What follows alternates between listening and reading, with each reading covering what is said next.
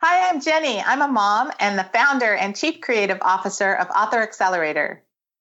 I'm Melanie. I'm a mom and a writer, and I'm pitching my first novel.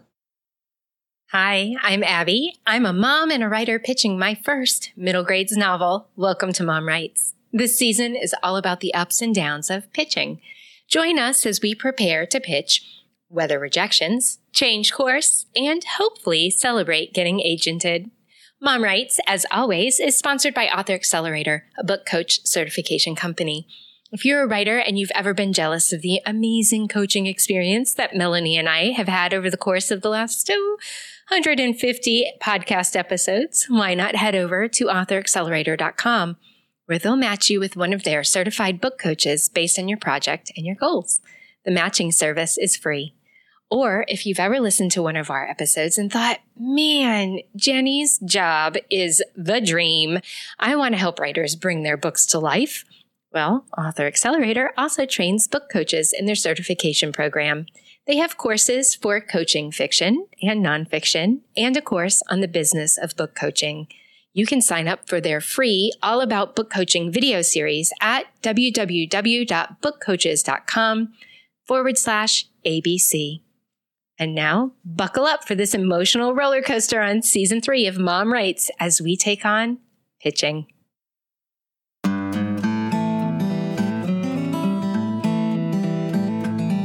Today, we talk about the dreaded query letter. Motivating myself to write my query was pretty painful. I was, to be honest, intimidated by the whole process.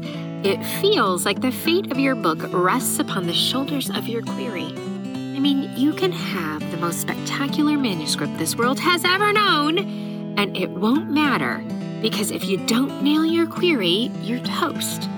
So today we look at the status of my query and talk about how to strengthen it and make it better. So welcome back to Mom Writes. All right, we have so much to talk about. Putting all my things down. Okay, what should we talk about? Should we talk about your chapter? We can talk about my chapter first. What do you think? That little, just the little zhuzhing, was that enough? Oh my gosh, it was so huge. Did you see how it was so huge? You know what? Did you write back on the chapter? Because I looked at what you wrote back on the, what is it called? The query? Oh, let me look on my phone then, because I want to see. So what did you think? Yeah, I'm looking at it right now. It was the one that says redo, chapter 1 redo. Yeah. What's hard with the way that they're filed in the Google Drive is that you can't tell what's what unless you open it. Oh. Yeah. What I thought is that you killed it. You killed it. And like you said, there were tiny little things, but it, especially at the start of a story, you want to know, like, I often say, why today? Like, why is this story happening today and not tomorrow or not yesterday? Or like, why today? And so often the answer is, because the author wants it to happen today, because it's the start of 5th grade. That's why, what are you talking about? It makes sense to start there. But from the character's point of view, like, what's different about today than any other day? And it's that tiny little thing of her understanding that, like, she's been watching kids go off to school, and it's her turn, and that there is kind of there's kind of more of a inevitability about it. Like, she's going to get to go to school one day. I don't know. There's kind of a sense, I don't know. I thought it really locks in that little piece. And then I really like the change with Mr. Rafferty. Oh, good. That they're kind of in cahoots to go. And then the dad is like, yeah, no, you're not going. And then Mr. Rafferty goes anyway. It's super charming. And I think it's way better for the story rather than, the way you had it. So Which was she had no part in it, and I didn't even see that she had no part in it until you pointed it out. Well, and it's interesting because oftentimes, like an editor or a book coach will say something like the story's not on the page, and people, they're like, "What do you mean it's not on the page? It's right there, And what it means is it's usually really small. It's like I think this was a couple sentences changed, or maybe 3 sentences changed, but it just puts us in her head, right? It puts us in. She's at the center. It's not like things are acting upon her. She's in it. We're in it with her. So yeah, I just thought it was really great. And so you can see those comments. There's really nothing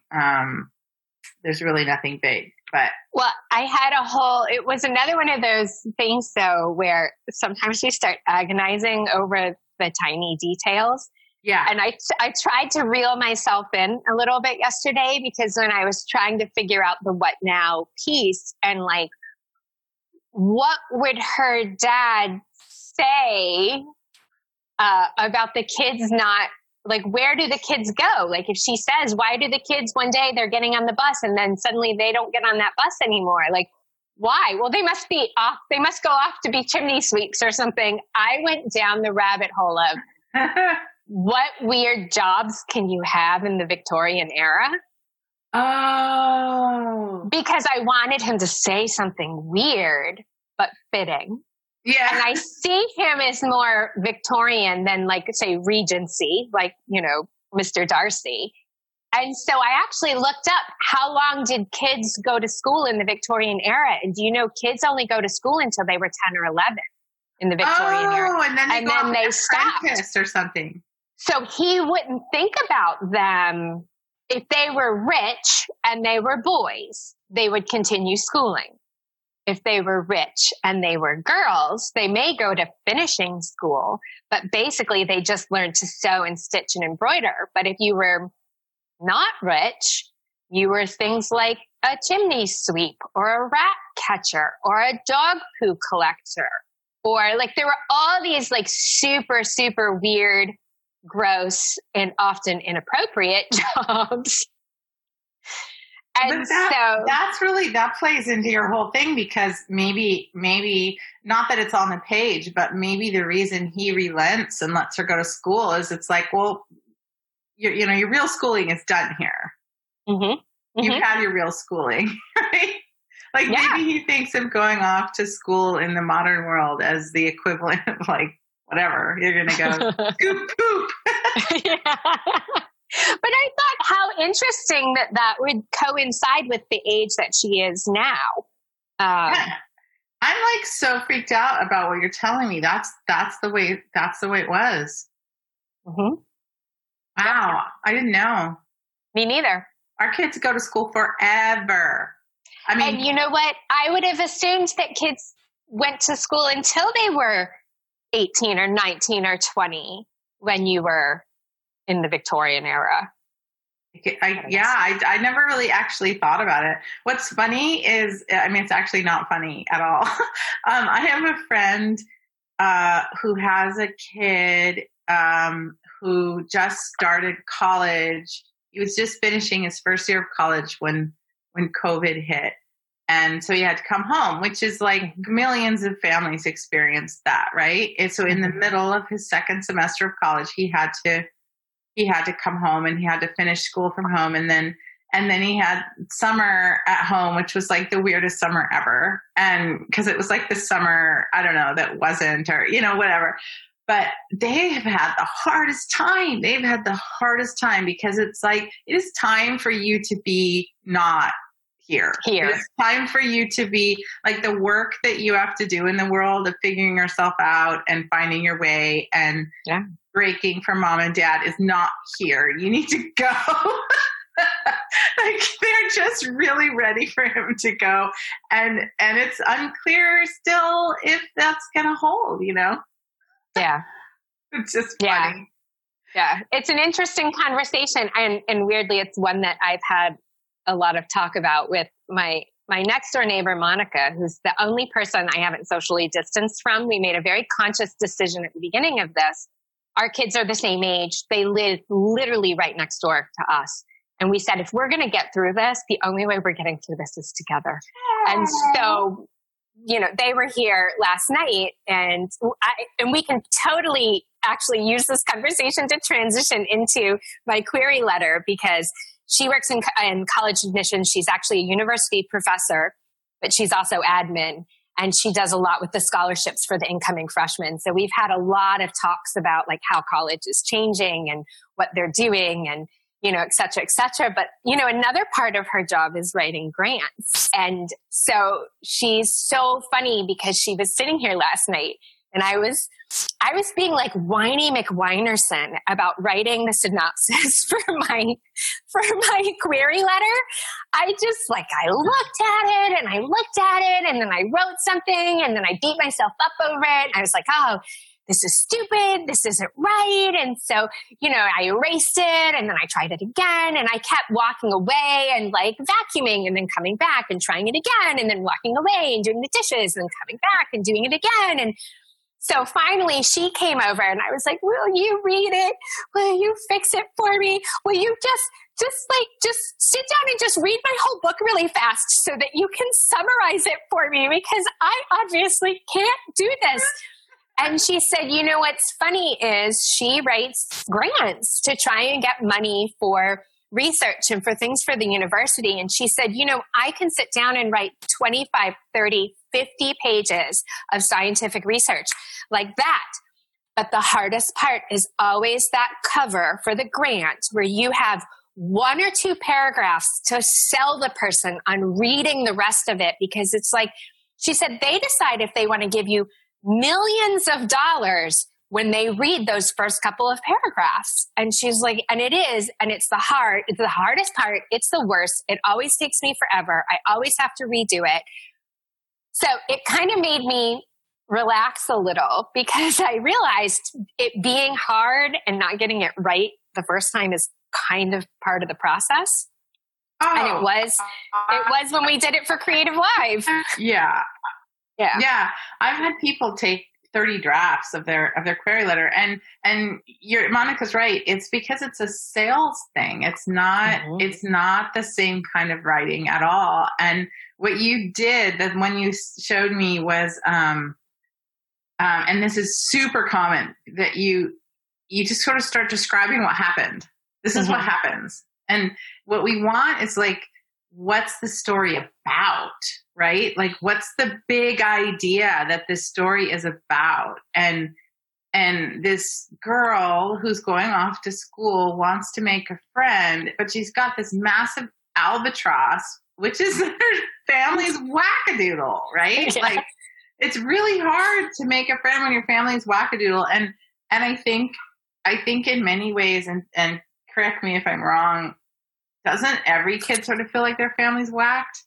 Oh, yeah. And I remember thinking my dad was just like the goofiest, weirdest dude who, side note, I'm exactly like him. But I remember growing up, like, just thinking like, oh my God, like my dad is just crazy. But my friends would come over and they loved him. Like my girlfriends would come over and they're like, hi, Mr. Lamb.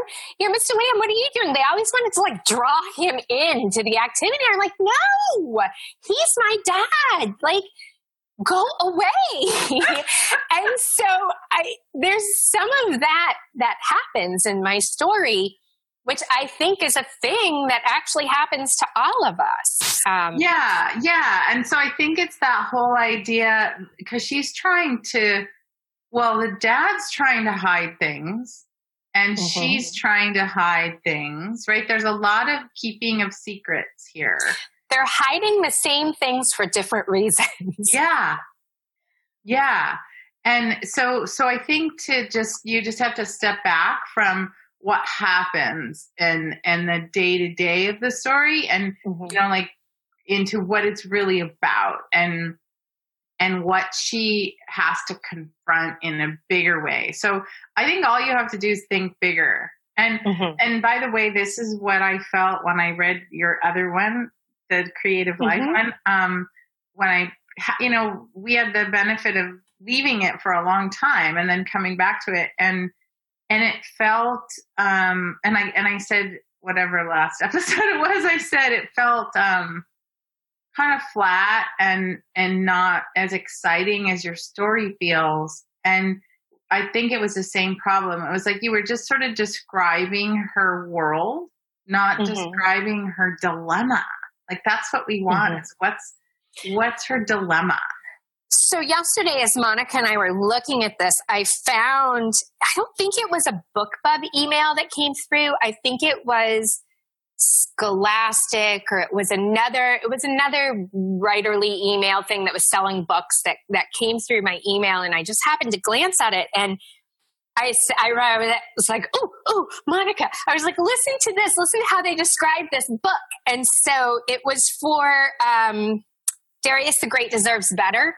Yeah. So remember, Darius the Great was not okay. Is not okay was the first one. So it says in the sequel, and it was just, here's the other thing that was really tripping me up earlier. I was trying to make it super, super long. Like I feel like the last one, the one we wrote for Creative Live, was 3 or 4 paragraphs. I mean, it was actually quite lengthy. Yeah. And as I started looking at these, and I was looking at the backs of some of the books on my shelves, and so, I realized now and you even put in some of the materials about pitching, like you're only looking at a really small number of words. Well, and everybody thinks my book is the exception. I can't summarize it in 4 sentences or 5 sentences. Like you always think that, and you always can. Well, and here he did it in, I think he's got 2 sentences. Are you ready? So this is what it said in the email. It says, in this sequel, Darius has it all. 3 sentences. Darius has it all. He's a junior. He's on the men's varsity soccer team. He has an internship at his favorite tea shop. He is a swoony boyfriend, right? So there was the list of, it looked like everything that happened plot-wise, or everything that he had. Yeah. But then here's the piece. But what if everything he thought he wanted isn't what he needs? And that's it. That's all they have for the book. And so I think you hit on that almost that same format in a way when you kind of made notes on what I had going. And so I don't know if you can see where I updated it again at the end. So I took what you did and I did notes on it. I can read it out loud. Radio silence while I read. Okay. Do you want that instead of me reading it out loud for the listeners? Oh, read it for them. I forgot. They could be part of this. They can't see what I've got. All right. So here we go. This is what I've got right now. Bernadette Shelves suspects something isn't quite right with her family. Her house is the only one on the street that looks haunted. Her father is a librarian who sends letters on parchment rather than text messages. And instead of going to school where she could make friends with neighborhood kids, Bernadette gets tutored by a retired pirate rat. When she finally convinces her father to let her go to school, she's got all the book smarts she needs to ace 5th grade, but not a clue on how to navigate the savages in the cafeteria, how to blow off teasing without blowing up, or most importantly, how to recognize when someone is a friend and when they aren't.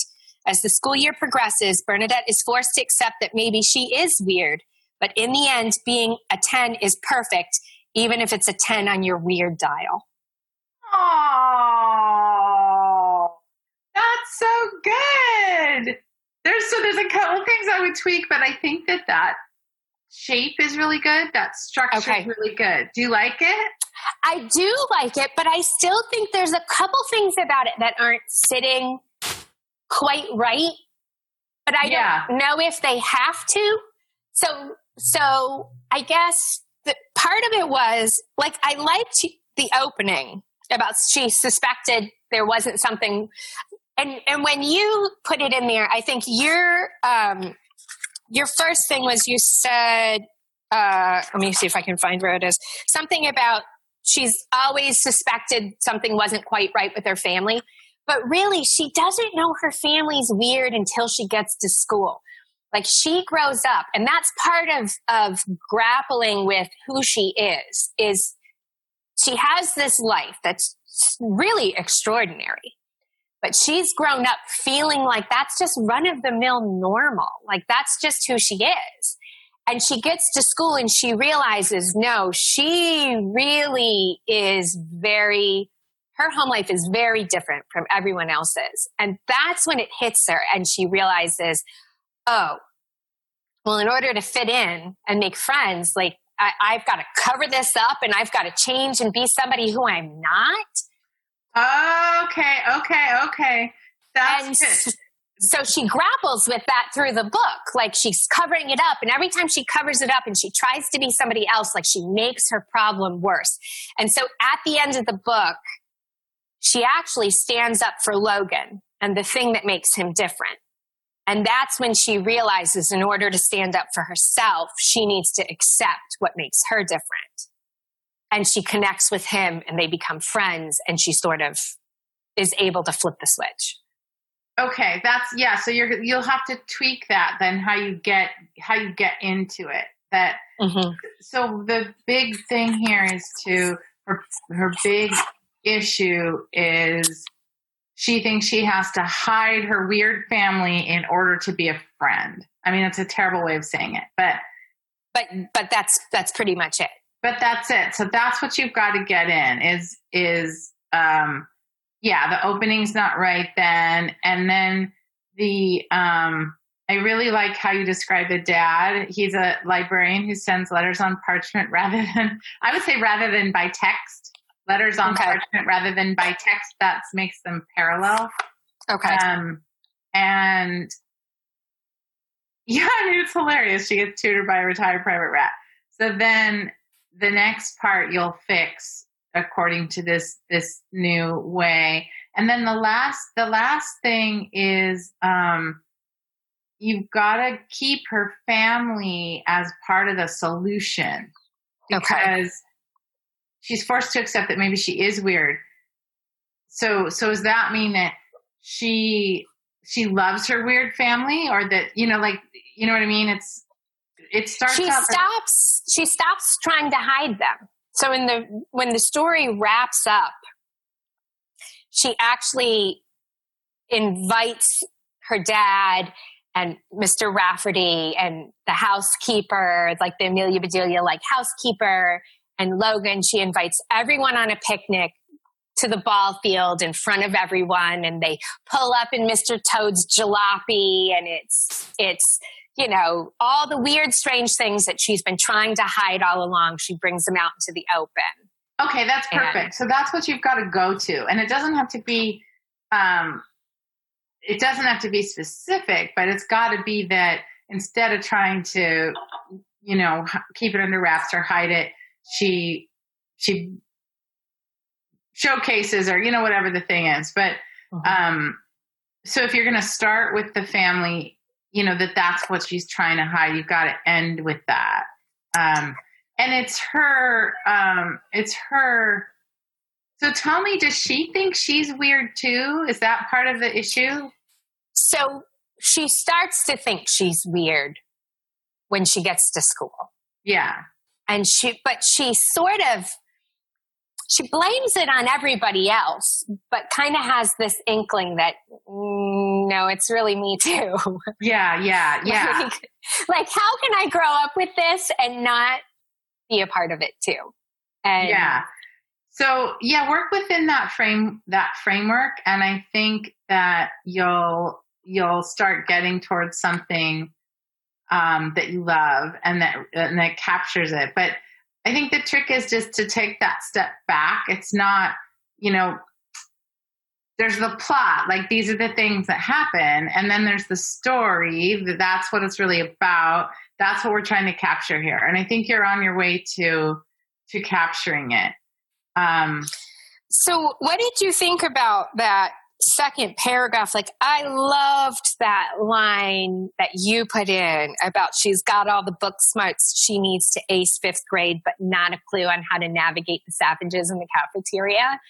I thought that was beautiful. So the reason that I did that was because I was trying to think, if a kid hadn't been to school or had been homeschooled and then showed up in 5th grade, everybody would be worried about, is she going to keep up? Has she been properly trained? Will she be able to get our whatever science this year? Like, I think all the adults and probably the kids would be kind of measuring that. And what I was trying to get in is, she's been very well schooled. Mr. Rafferty's been a great tutor. Her dad's a very learned man. Like, they value education, and she like, that's so not a problem. And so I was just trying to kind of get out of the way what would normally be a problem, I think. That this is her, the friendship is her huge. Well, and also you said something yesterday or whatever episode it was, where you said, and I think this is really important, that the only way she knows about friendship is from all the books she's read. So you can, and that goes to the whole thing, like, you can read 5 million books, but until you actually go out there and do it, you can't know, right? So it's like that difference between book learning and living. And we're all book people here. We adore books. We think books are everything. But there is a moment when, you can't do it by the book, basically. And so that's what I was trying to get to as well, is I in my head, I was trying to think, what are all the books that a very young kid reads about making friends? And they're always so sort of syrupy, right? Like, I don't know, simplistic, I guess. And like, you've got kids in it, like, those making friends, it's really complicated and risky. So that's what I was trying to get in. Is book smarts are one thing, but having to go to school and do it, totally different thing. Yeah, I like that sense. I think it's good. So I think put that through the typewriter one more time, and just maybe we should end by a reiteration of what, because you're trying to get this little very short, pitch, this little juicy, fun, enticing pitch, and it's got to do so many things. It's got to showcase your style, your funny, quirky style, and the character's funny, quirky style. It's got to get in a sense of what happens, the plot, and what the story is really about. It's got to do all those things, and it's this very short little space to entice an agent to want to read your pages, and they're whipping through them really fast. I've been asking agents in this time of COVID, when I speak to them, what their pitch reading life is like these days. And, they're just like all the rest of us. They've got their kids home, and they've got, whatever family crisis is going on because of what's all happened to this, or, in and out of school with half on and half out, just all the things, and trying to keep up with the pitches. And, they're still selling books. They still want books. They're still like that. The machine is still going for sure. But, when they sit down to read their 300 queries at the end of the week, when they're exhausted and they're just whipping through, you just want them to go like, oh, this sounds great. That's its job, is that moment. Do you think it's even more important now that it be short? If they're even more pressed for time, they're even more frantic going through it, the brevity, I would think, would be key. I do for fiction, for what I would call like contemporary fiction. I think 100%. I have been seeing some writers writing historical fiction, feeling the need to tie in their era to what we're going through now. I've seen, like there's a lot of stories right now about the years leading up to World War II, because a lot of people feel similar political change. And, so I'll see people in queries do that. Nonfiction, totally different story, because I've seen people have to say, why do we care about this topic now after COVID, right? Yeah. But I don't think that you have any imperative with this story to give any of those preludes. So I think, short and sweet. And, most of all, so my thought is once you get this kind of nailed down, you're going to then do a little paragraph that's more like your comp title, because your comp is so clear. Like when you say you want to be Jasper Fforde for kids, and super clear. And then a little thing we talked about that, filled with fan fiction for beloved books, and the fact that you were a teacher, and your mom, all those things will come next. But this part's super short and sweet. Okay. So if you want to redo this for, it's probably going to take you a while. So maybe not next episode, but maybe a couple down the road, and get it, all the pieces really locked in. Then I think it'll be ready to go. Yeah, I'll go agonize over it some more. Yeah, you need some agony time. Let me go make myself suffer the way I make my characters suffer. See, we make characters suffer. You guys just make us suffer. So that's the parallel. Well, good luck with your suffering. Thank you.